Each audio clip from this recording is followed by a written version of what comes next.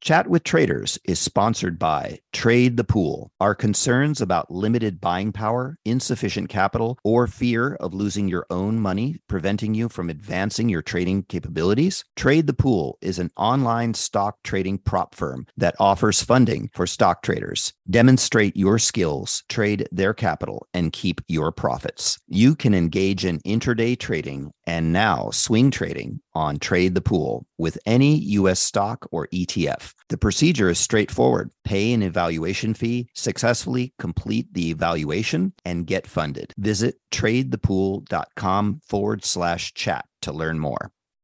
You've seen the headlines. Bonds are making a comeback. But if you've ever tried to invest in bonds, you know what a clunky, complicated, broken experience it can be. That's why at Public, they took fixed income and fixed it. Now you can find, evaluate, and buy thousands of bonds with an investing experience designed this century. Add fixed income to your portfolio with corporate, treasury, and municipal bonds. Go to public.com/bonds podcast to get started. This podcast is sponsored by Public. Full disclosures can be found at public.com/bonds.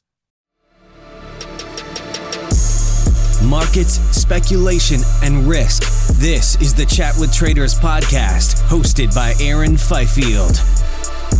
Welcome back, everyone, for part 2 of my chat with Lance Breitstein. It seems part 1 has been a real hit, and I'm fairly certain this episode will be no different. If you missed part 1, start there. It was episode 228. Otherwise, just to jog your memory, Lance was a senior trader at Trillium and headed up the firm's Chicago office, where he trained and mentored dozens of top intraday traders. Lance put up consecutive 8-figure years in 2020 and 21 and holds the firm record for all-time P&L by a considerable buffer, might I add. Earlier this year, however, being 2022, Lance resigned from Trillium. And like I mentioned last time, it has meant we're now able to make this interview public, as it's been locked away in the Chat with Traders vault since recording in 2019. So I'll once again point out this podcast solely reflects the views of Lance and is not representative of Trillium's views. Now, continuing from where we left off on part 1, Lance speaks to the heightened uncertainty in stock markets and methods of developing pattern recognition. Next, trading technology and optimization. I suggest paying attention here. While some of it may seem rather simple, I think there's plenty of value in what Lance has to share during this bit.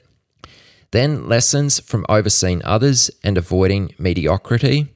And last, I ask Lance about his efforts in philanthropy and establishing the Impact Competition. This is his organization that challenges university students to solve real-world social issues in their communities. When you get to this bit, you'll note Lance talks of getting a website online. Well, as we're a couple years on now, the website is up, and if you are interested, it is impactcompetition.org. All right. The moment you've been waiting for. There is a brief overlap here from part 1 just to smooth the transition. If you don't need it, then simply skip ahead a couple minutes. But folks, I present to you once more Lance Breitstein. Lance, I think a good question to ask you around these trades, before we move on to something else, would be, what have you intentionally done to get better at these trades? Obviously, these trades, I'm sure, make up a big percentage of your P&L at the end of the year. And it's something that you've really tried to develop and improve on. What are the things you've intentionally done to get there? Sure, and I think this kind of goes back to my obsession with meta learning, the art of how can I go about efficiently getting better. And I think a lot of what the literature tells us is you really want to have deliberate practice, deliberate reflection, and systematically go about each part of the job building reps. So if there's the example I always give my trainees is there's going to be the person that, if you take two traders, one trader sits in the seat during market hours and say that during the course of the week they put in 50 hours. You can have another trader that puts in 50 hours, but it's not just about the hours, right? It's about the quality of those. Who's the person that's just sitting brainless, typing up tickers all day, looking at charts, but not really doing any deep reflection? That's going to be way, way, way different from the trader spending those same hours, but is going to the right stock selection and is studying those stocks in depth and writing them up in depth. And those couple great plays a day, you need to really systemize those. And maybe you need to rewatch tape, or maybe you need to systemize the pros of the trade, systemize the cons of the trade, find analogies to what other trades it reminds you of. It's going to be such a different learning factor when you're the person doing all those factors and incorporating all those different types of learning versus the person that's just the body in the chair. So I think with anything, the best example is if you were to take two people trying to learn basketball and they've done these studies before, and you'd have them take 10 free throw shots. The person that takes 10 shots and doesn't reflect, he doesn't really get that much better that quickly. But if you have somebody take 10 shots and after each shot, he writes down how he missed. Oh, I went left, or oh, I was a little bit short, I went right. The person that writes down where their shot missed and then tries to make corrective action with the next shot, the rate of learning is just exponentially higher. And so those same concepts I try to apply to learning the trades. And even with my trainees, I try to make their learning as optimal as possible, which really comes down to studying the best opportunities, the easiest opportunities, making it as realistic for them to practice them again and again and again. If it's a slow week, for example, you might only get maybe 3 or 4 good plays to study. But if you build a database of great plays that have occurred in the past, you don't need to be limited to those 3 or 4 plays per week. You can restudy and even visualize and mentally rehearse trading 40 or 50 plays, and you're effectively getting 10 times the reps per week as somebody else. So I'm one of those people where with my trainees, it's not about just your time at the seat. Time in the seat counts, but we want to be as productive as possible, getting the most reps on the most important plays. And that's something that I think is applicable to really any area of proficiency that you're trying to develop. Maybe we can go into this a little more because the basketball analogy was interesting. But I think in markets, something might happen one time is not necessarily going to happen again in the same order, and play out the same way. What you're getting at is with trading, there's still always heightened uncertainty with everything, where it's unlike poker, where it's a known set of outcomes and hands. With trading, there's always different nuances. And how can you kind of strategize around that? Is that what you're getting at? Yeah, pretty much. For example, you can have a company, just a very simple example, a company can release a massive increase in revenue and a profit upgrade or whatever, but still might have a major sell-off that day. And you think, well, that seemed like good news. Market didn't react well to it though. You can also have examples where stock has really poor earnings, but runs up higher all day long. So, what are the sort of things which you actually really want to drill down into and, reflect upon to try and get better at whatever your play might be? Gotcha. Well, so I think in what you just said, there's a lot of beauty in that with the stock market, so frequently the most obvious things end up being dead wrong, or whatever you expect, like the classic sell the rumor, but buy the news, sell the rumor, or however that saying goes.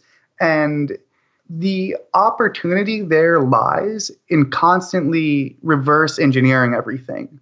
Okay, some stock had bad earnings, missed everything, and it went up. Why? How can I systemize the factors that led to that? Clearly, like they were, quote unquote bad, but they must have not been so bad. So maybe the stock already, maybe like, yeah, the numbers were bad, but people were expecting even worse for some reason. Or maybe people bought because this is the signs of it's going to be the bottom, and is at least as far as the earnings cycle. And I think then the quality questions to ask might be like, okay, like if my view is wrong, or if the way I'm structuring a trade is wrong, how can I then identify what criteria prove me wrong? For example, one, and this will sound so silly, but I think it's just having mental flexibility to process things. There absolutely are times when news comes out and I short thinking, oh my God, this news is awful, and the stock goes up. And I think that's also where you need to make sure you have the trade structure around to protect yourself. And then you can also go back and reverse engineer. And even with certain news, the beauty of news as well is you can also see in the end, especially if you have Bloomberg and stuff, what do the analysts say? What does Bloomberg First Word say? What does your various news sources or the people on CNBC say? And so often you can say like, oh, wow, like, you know what? This company was supposed to get, everybody thought it was going to get a $5 billion fine, and it got a $6 billion fine, which seems bad. But nevertheless, the stock went up because this was a clearing event. People didn't want to own the stock into that news because they were afraid of catastrophe. Whether it might be like the J&J with the talc or the opioid stuff, or like, you have all those drug distributors, or maybe, there's been all sorts of, like, take even PCG right now with the wildfire liability. Maybe, and I'm no expert on PCG, the electric utility by any means, but maybe one day there's going to be some court ruling where you're like, oh my God, that number is so much worse than expected. But that court ruling now cleared the way for the stock to actually be ownable without bankruptcy risk. So I think anytime something does something that you don't expect and that you don't understand, there's such an opportunity there to reverse engineer it and figure out why.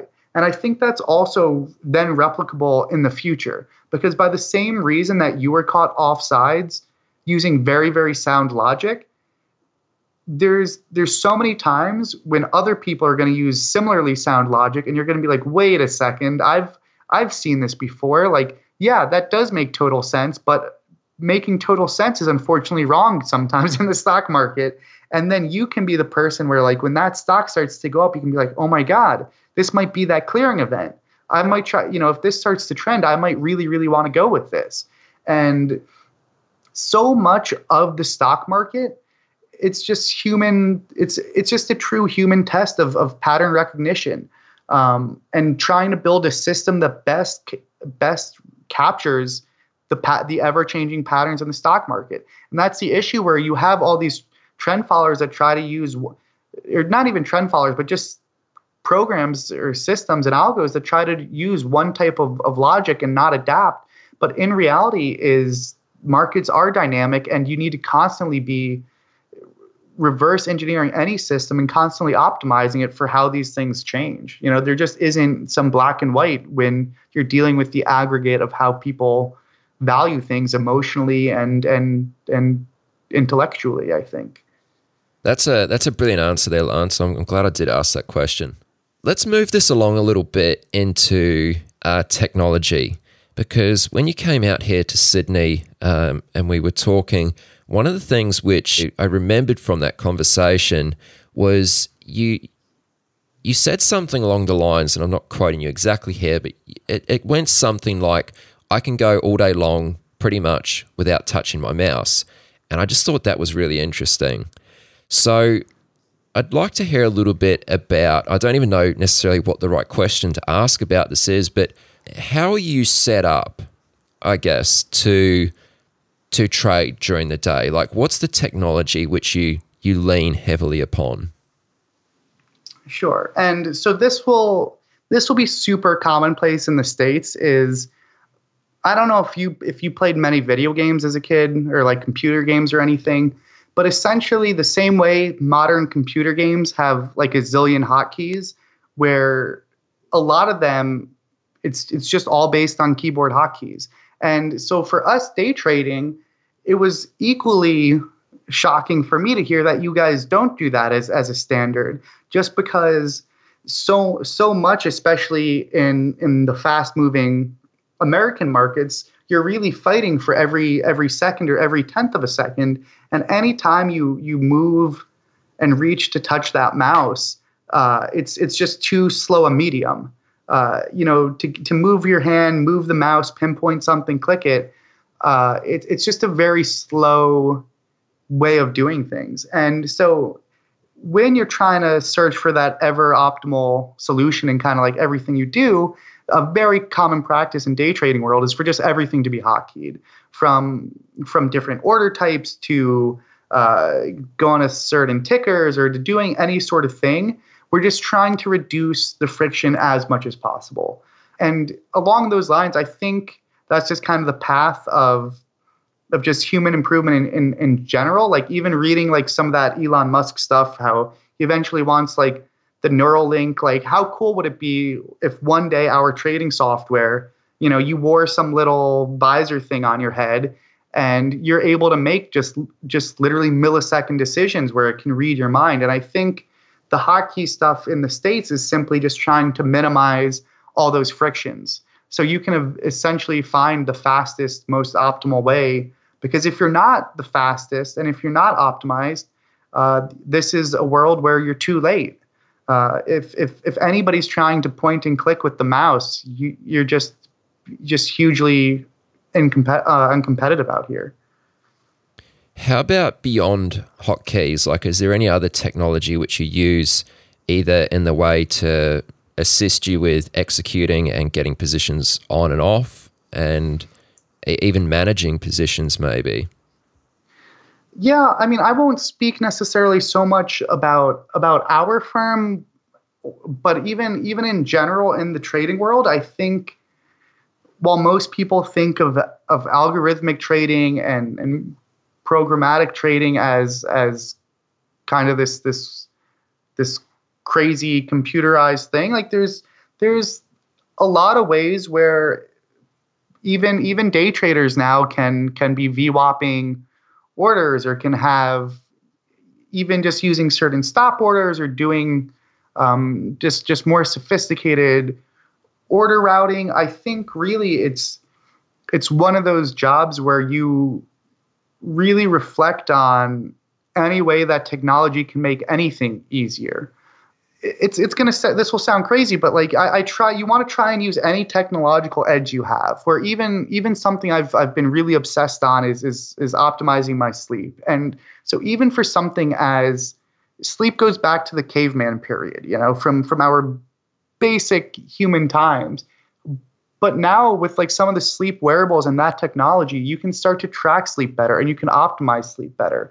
So I wouldn't even say it's just trading and order entry, but like, are there ways that I can use any form of technology to make anything more seamless? And that goes to traders that backtest their trading. That goes to traders that run algorithms to get them in and out of positions. That runs to traders that to news aggregation services, to everything. I think to stay competitive in this world, or to be optimized in any sense, technology is a huge aid. And you need to find, if there's any friction where you say to yourself, man, like that's annoying, or man, that's pretty slow, especially with coding and programming, there's got to be some solution. Even something as simple as like, if I'm trying to think without getting like too proprietary, what a good example might be. I mean, something as dumb as, and we'll go so non-proprietary as possible, but if every single morning you turn on your computer and you individually open 9 different programs and you do all these things on the computer, if it's the same routine, if you're doing the same thing every day, there's some way where you can program something where it's like, hey, I'm going to turn on my computer, click this one button, and 9 programs will open, And so taking it away from trading, I think there's just ways to use technology to get the right data, the right answers, and to just remove any friction, so you really can approach like that theoretical just peak performance where where you're just operating as you should be. A program like that would be very helpful, actually. Are you a developing or seasoned day trader who trades the U.S. markets? Is the only thing stopping you from getting to the next level is having enough capital to trade? Trade the Pool is a unique online stock trading prop firm that funds stock traders worldwide. Not having to risk your own capital can help you focus on other things like making better decisions on your trades. There's no PDT rules to worry about. You got more than 12,000 stocks and ETFs to trade, long or short, and professional tools at your side. How you get funded is you show them your skills through a straightforward evaluation process. Once you pass the evaluation, you get funded and trade with their pool of money and split the profits. Don't let the lack of buying power, capital, or fear of losing your own money prevent you from taking your trading to the next level. Visit tradethepool.com/chat to learn more. Just moving on subjects a little bit, given the position you're in, it's quite interesting as you head up the Chicago office for the firm there. You're kind of in a position where you oversee the traders, you see some who are excelling, some who aren't doing so well, and also the fact that you're one of the top traders at the firm. I think I have to ask you, like, how do you avoid becoming mediocre? Like, how do you really excel and become one of the better traders? Yeah, absolutely. So I think totally. And I think what is just a common theme to life and trading has come up in a few areas is you need to always be constantly improving and adapting with the markets. And it's almost a cliche, I think, for many traders, but I think it's a cliche that's true because in general, every year markets progress towards higher levels of efficiency. So if you're going to be extracting your same earnings level or higher, you're competing at a higher level. So you need to be getting better at a faster rate. And that's why I think the people that take their foot off the gas thinking, oh, I can just coast, the reality is you don't end up coasting and staying level. You end up seeing year over year declines in your P&L. And so I think the truly great people, and not that I would necessarily group myself there, but I think the great people that really see the year over year improvement every year, and what's led me to have such success and see similar growth is just that mindset of just constant improvement. And to this day, every single day, I don't view the day as a win or a loss based on the P&L. And one of the best things I did this year, and this was my number one goal for 2019, was rather than set a P&L goal, my overarching goal was to be productive and improve 1% on 200 days or more. And it's a little qualitative. You don't actually know when you improve 1%, but I have this tally mark. So on January 1st, I put a little notepad with 200, with a 200 countdown to 0. And every single day, my only goal, especially when you took a big loss, you had a bad day or you were negative, it's so important that I don't let the P&L affect me. And instead I ask myself, what can I do better? What can I learn from today? What can I extract that's going to make me that 1% better?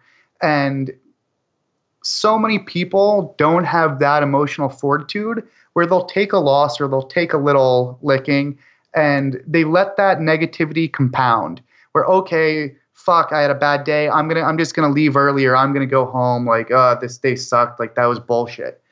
But not only are they taking the loss, but they're essentially taking an even bigger loss, and that negative P&L prevented them from getting better that day. They didn't learn from their mistake. They didn't propose solutions to avoid that loss again. They might come in the next day and take that same loss. And that, in my world, and what I try to foster culturally, is making that unacceptable. Mistakes happen. Bad trades happen. I'm the king of big losses. But that will always happen and is always unavoidable. And all we can do in life is when we get knocked down or when we mess up, all we can do is learn from it and not just identify the failure, but most importantly, take that one step further and figure out a real solution to prevent that from happening again. And so actually when I was in Vegas at that conference, a lot of what I spoke about was when you identify these things, it's not enough to simply do that, but you want to make the strongest system possible. And so the example I used there was, say you miss a trade because you're on your cell phone, like texting or something. Just identifying that isn't enough. If you just say, oh crap, I missed that trade because I was on my phone, guess what? You're going to miss it again tomorrow or the next week or next year. But if you say to yourself, what can I extract and how can I prevent this? Okay, tomorrow I'm going to put my phone in my desk.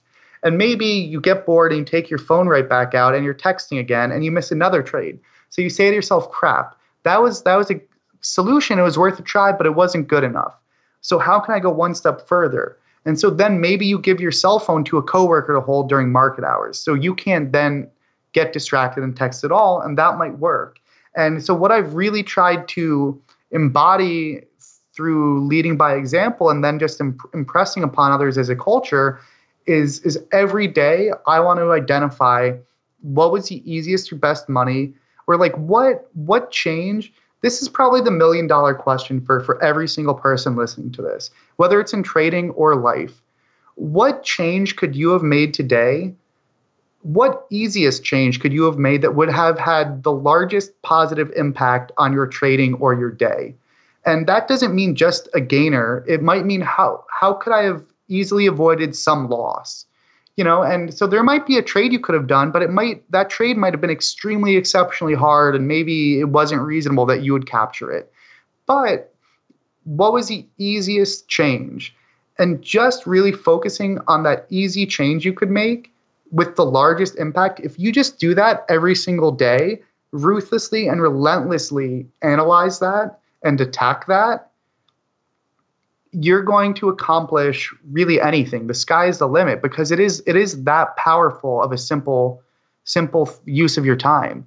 For so many people, you can have, so take a friend of mine in the firm, very good trader, like very experienced, but he's just been bleeding money out of his ass trading earnings after hours. It's something he doesn't do well in, he doesn't have edge in. So for him to make the money he has lost in a new strategy, for him to learn something new might be extremely difficult. It might be a matter of investing 100 plus hours of study to make 6 figures in a new strategy.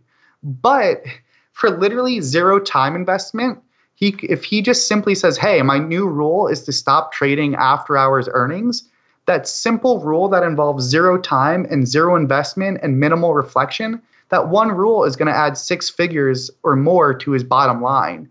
And I'm all about trying to identify what those things are each day that are going to have that outsized impact. And the people that I think excel the most from beginner to intermediate to elite, and the people that get elite are those people that do the best job of not just identifying, but making those changes. And most people struggle to make the changes. But that's where the rubber meets the road in a way. One of the ideas you shared just there, which I thought was quite interesting, was how you said that your goal for 2019 was to improve by 1% on 200 days. How did you determine whether you had improved by 1% or not? I know you said as well it was not exactly the easiest thing to kind of quantify, but can you give maybe a couple examples of recent days where you were able to put a check there and say, today I did improve by 1%? Yeah, absolutely.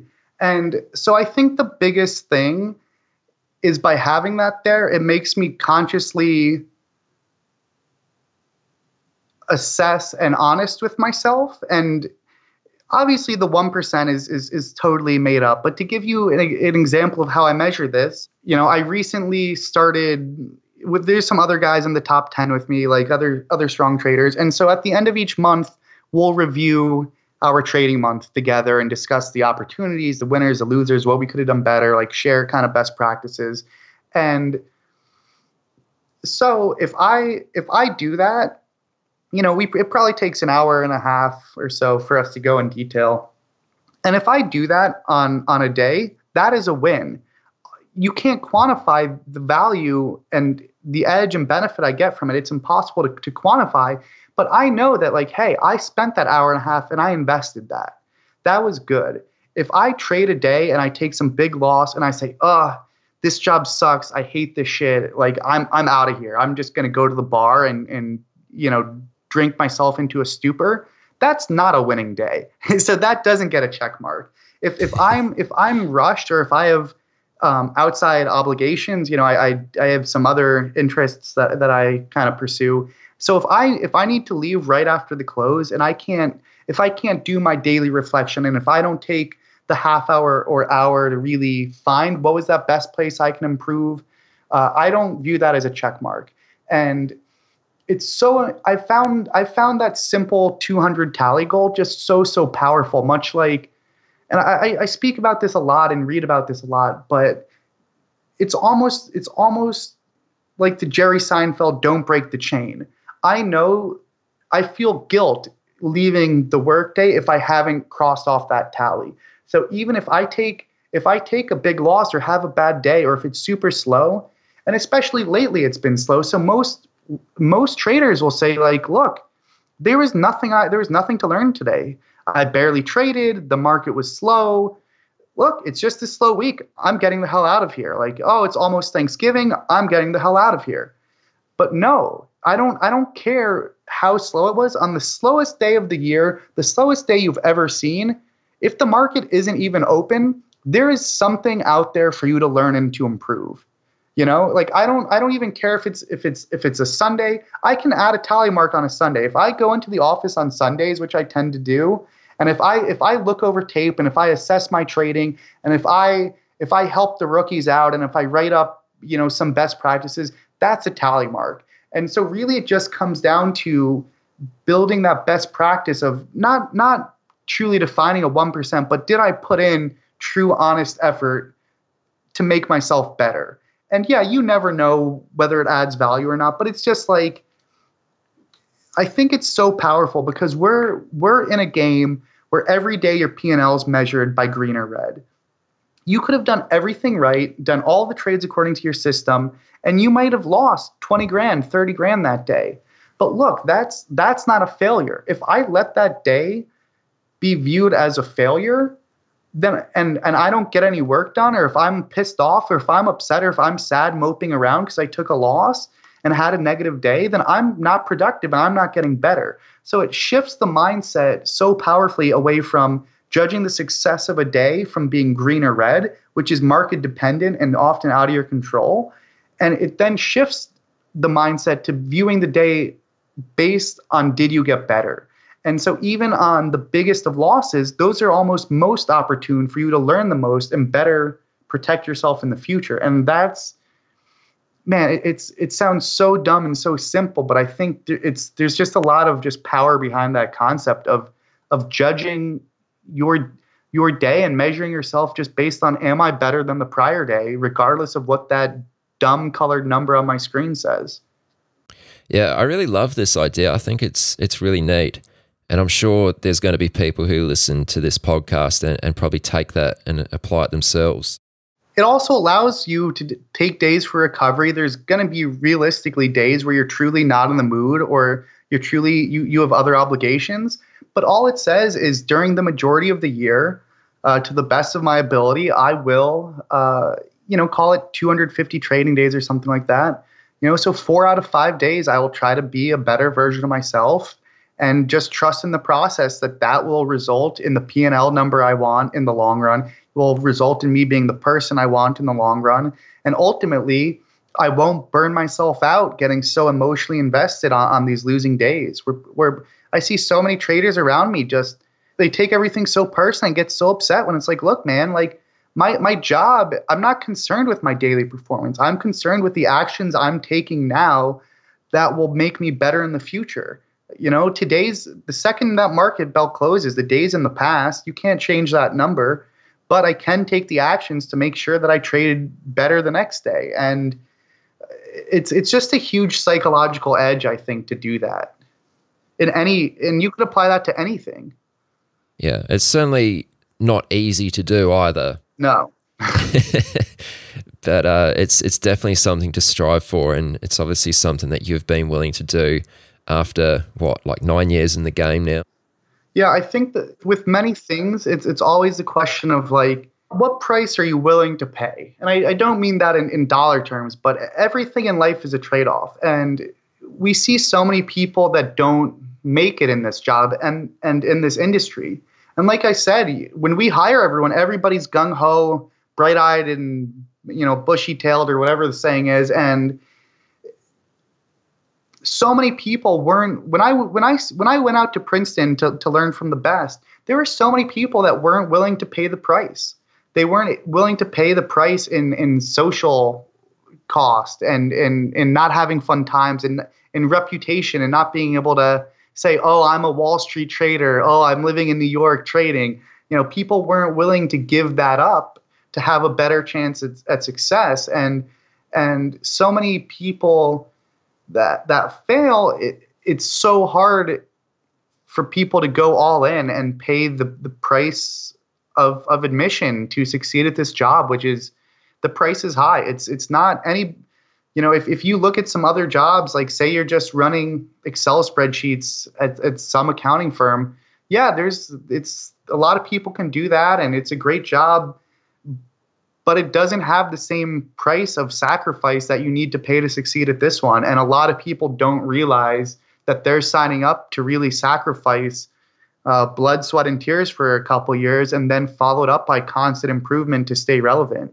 And so many people might have the passion, but they don't have the hunger. And so many people might be hungry to succeed, but aren't passionate about stocks. And right now, even when we talk about recruiting, in my view, you really do need so many factors combined to find the person that's willing to pay the price of admission and be passionate and be coachable and focus on self-improvement and be detached to money so that he feels okay risking and can deal with the constructive feedback and the criticism and, can bounce back.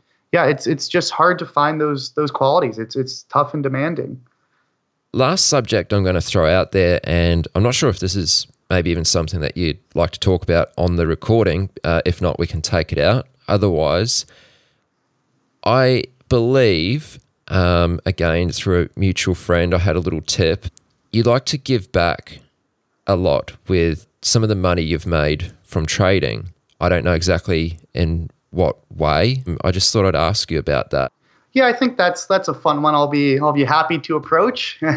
Okay. So I'm actually very philosophically, I guess, Buddhist in a way, not like religious Buddhist, but as far as freedom from attachment and how can we be happy with what we have.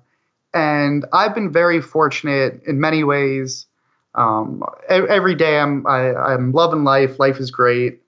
And ultimately, I try to wake up and tell myself, and I think this is true for most people, even though they'll deny it and come up with some excuse, 99.9% of the people listening to this podcast have everything in their life that they need to be happy. Yeah, everybody wants the Ferrari, everybody wants the $5 million beach house.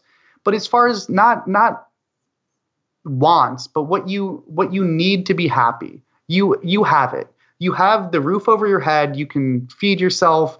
You most likely have your health, even if everybody has their issues here and there. So 99.99% of us are as fortunate as can be, and chasing after those other wants won't likely give you the happiness that you can already have. It's just a decision. And so my realization was, being a finance person and thinking about compounding of progress, compounding of money, is ultimately in the same way that money compounds, so does philanthropy. And I'm a huge Buffett fan, but my one gripe is Warren Buffett is one of the smartest people on earth and one of the smartest people in understanding compounding. And yes, he's donated a lot to the Bill Gates Foundation and will be donating pretty much everything. But all the money that he holds on to can for the last all these decades could have compounded philanthropically. Every life you can change or every impact you make reverberates essentially through the future forever. And Bill Gates and his foundation, which is also an awesome Netflix documentary out right now, Bill Gates is saving millions and millions of lives and making this huge impact. A lot of it is with Buffett's money. But my main point being that, yes, money compounds, but so does philanthropy. And sometimes through my mentorship at my alma mater, you always get asked for the classic donation. And I've always shied away from it because I always wonder, like, where does it really go? I don't really want to do something unless it really has the maximum impact. And so I spent a lot of time over the last couple of years trying to brainstorm, how can I find the highest philanthropic return for my time and minimal money. We're not talking anything that anybody can't do themselves, honestly. And what I decided to do was essentially start what I call the impact competition. And the impact competition is a case competition at my alma mater. And so each year, what we organized was I fund the prize money and the cost of the competition. And we ask the business students at the business school, or really anybody, to address one of the biggest social issues addressing their local community. So this past year was our inaugural year, and we partnered with Habitat for Humanity, which is an organization that helps solve homelessness. And we asked the business school students, this is the mission of Habitat for Humanity. Their goal is to house all the local homeless in Bloomington, Indiana, but the number of people applying exceed their funding that they can cover with their mandate. What is a solution that can help us house all these business students or house all these homeless people?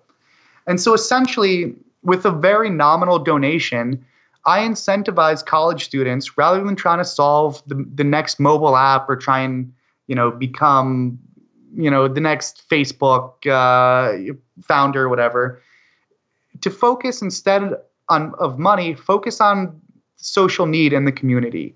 And in the end, with this case competition, the students became involved with a Habitat build. They learned about Habitat's mission. They said, wow, like there actually really is need and suffering and people in way worse off situations than myself right here in my backyard on this college campus. And so not only did they then get involved, but the students essentially had such great solutions. The presentations they gave blew everyone's mind. And essentially, the winning solution was a solution based on building tiny homes for a fraction of the cost of the traditional homes that Habitat builds. And this solution, when implemented, which is ongoing, essentially would allow Habitat for Humanity, the local chapter, to house every single person that applies, something that seemed like a pipe dream before we challenged the students. All the traditional solutions were based upon increasing fundraising efforts. But increasing fundraising is a very kind of linear, difficult solution. But this solution essentially changed the whole game. And so now you got to ask yourself, that nominal donation that the average working professional listener could have made, we got probably 100 applicants thinking about not-for-profits. We got 100 applicants and competitors helping out with the Habitat build. We got solutions that helped solve the mandate for Habitat. So they're going to be housing, hopefully, dozens of extra people per year. Now, how will those dozens of homeless people that now have a home in a community, how will that change their life?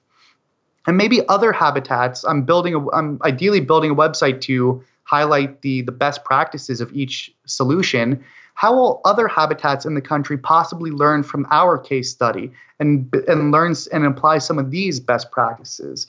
And essentially, what I really sought to do after all this was try and figure out, like, how can we just, Bill Gates is tackling the big issues in the world like malaria. So how can the little man like myself with limited funding try to really find a solution that compounds?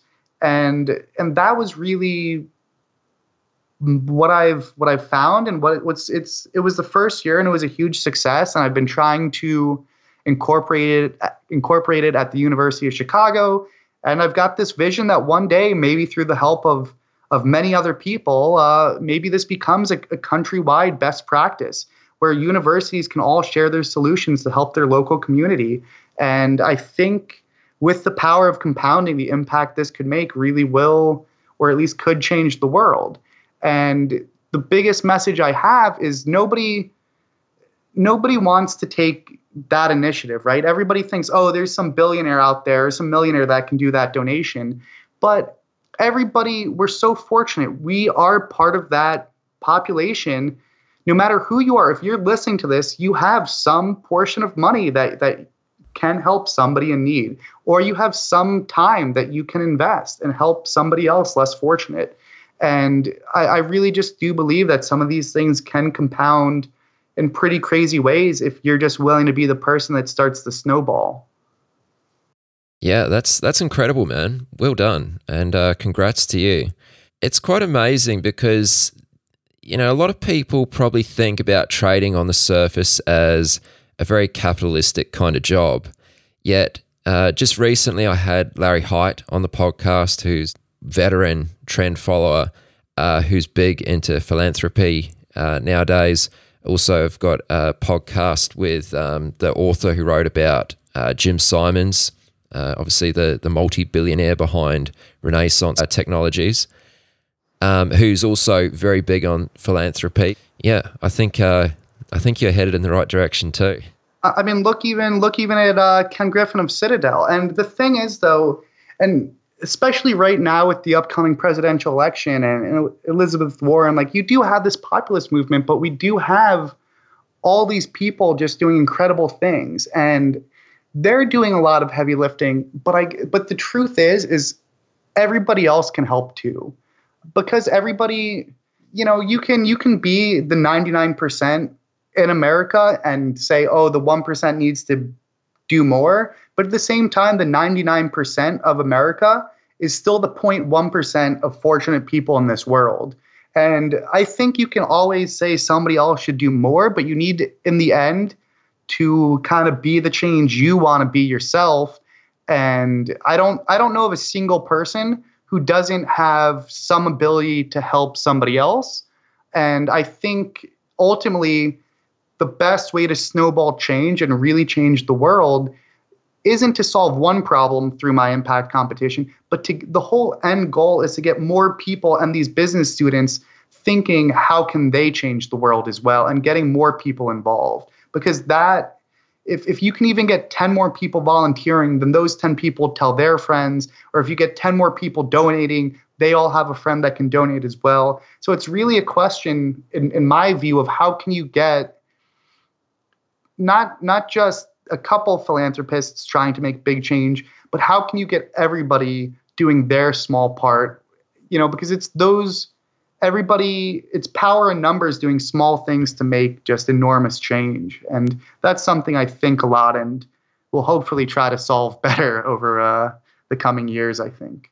Now, you said something like you're working on a website for this, or when's that likely to be up? I'm just thinking, like, if someone who listens to this, you did say there was a website coming, didn't you? I've not built anything yet because I'm really just kind of flying by the seam of my pants with a lot of this stuff. But I do envision a world where Indiana University attacks the issue of homelessness partnered with Habitat for Humanity. Then I post those solutions online under impact, say the impactcompetition.org, and other habitats can then learn from that, or other case competitions can then learn from those best practices. Or maybe then we tackle an environmental issue, or maybe a topic on mental wellness, and maybe I get enough schools doing their own impact competition. So maybe I can have 10 schools at a time tackle mental wellness in the community. And then every school, I can post their best practice and their best solution all in one spot. So maybe there's going to be practitioners out there that want to make change. And this is going to just be ideally a centralized website of kind of just the best solutions from some of the top business schools in the world. And that's kind of the end goal, where I think, how cool would it be if Habitats for Humanities from all over the country can see these students and their solutions and be like, wow, how can I learn from that? How can I learn from this? And I think that's what's really going to add the snowballing. But it's just a matter of me just building the website and, kind of juggling a lot of balls at once. But hopefully certainly I'm hoping by the end of this year, maybe in 2020, there will be the impactcompetition.org, and it will be just a central place for me to write and kind of confer everything. Nice. Yeah. Well, you'll have to keep me posted on that, and obviously I'll do what I can to help spread the word. So, yeah, good on you, man. That's awesome. And we should probably call it a wrap around here before we go on for another hour. I do want to say to you, Lance, I really appreciate you doing the podcast. I feel very fortunate and very lucky to have had this conversation with you and to get it on the record. I know a lot of people listening are going to get a ton of value from this. It's been massive. So really appreciate it, man. Thanks a lot. Yeah. Thank you. I mean, from a chance coincidence and a beer in Bondi Beach, it's been a real pleasure. And I appreciate all the work you do with your podcast and the impact it's made on people. Absolutely. No trouble at all. Thanks a lot, man. We'll call it a wrap. Thanks, Aaron. You've reached the end of this episode of Chat with Traders, but rest assured there are more episodes loaded with real market insight and zero hype on the way soon. So to stay updated with each great new release, subscribe to the podcast in iTunes, and we'd love it if you'd leave a rating and review. We'll catch you next time on Chat with Traders.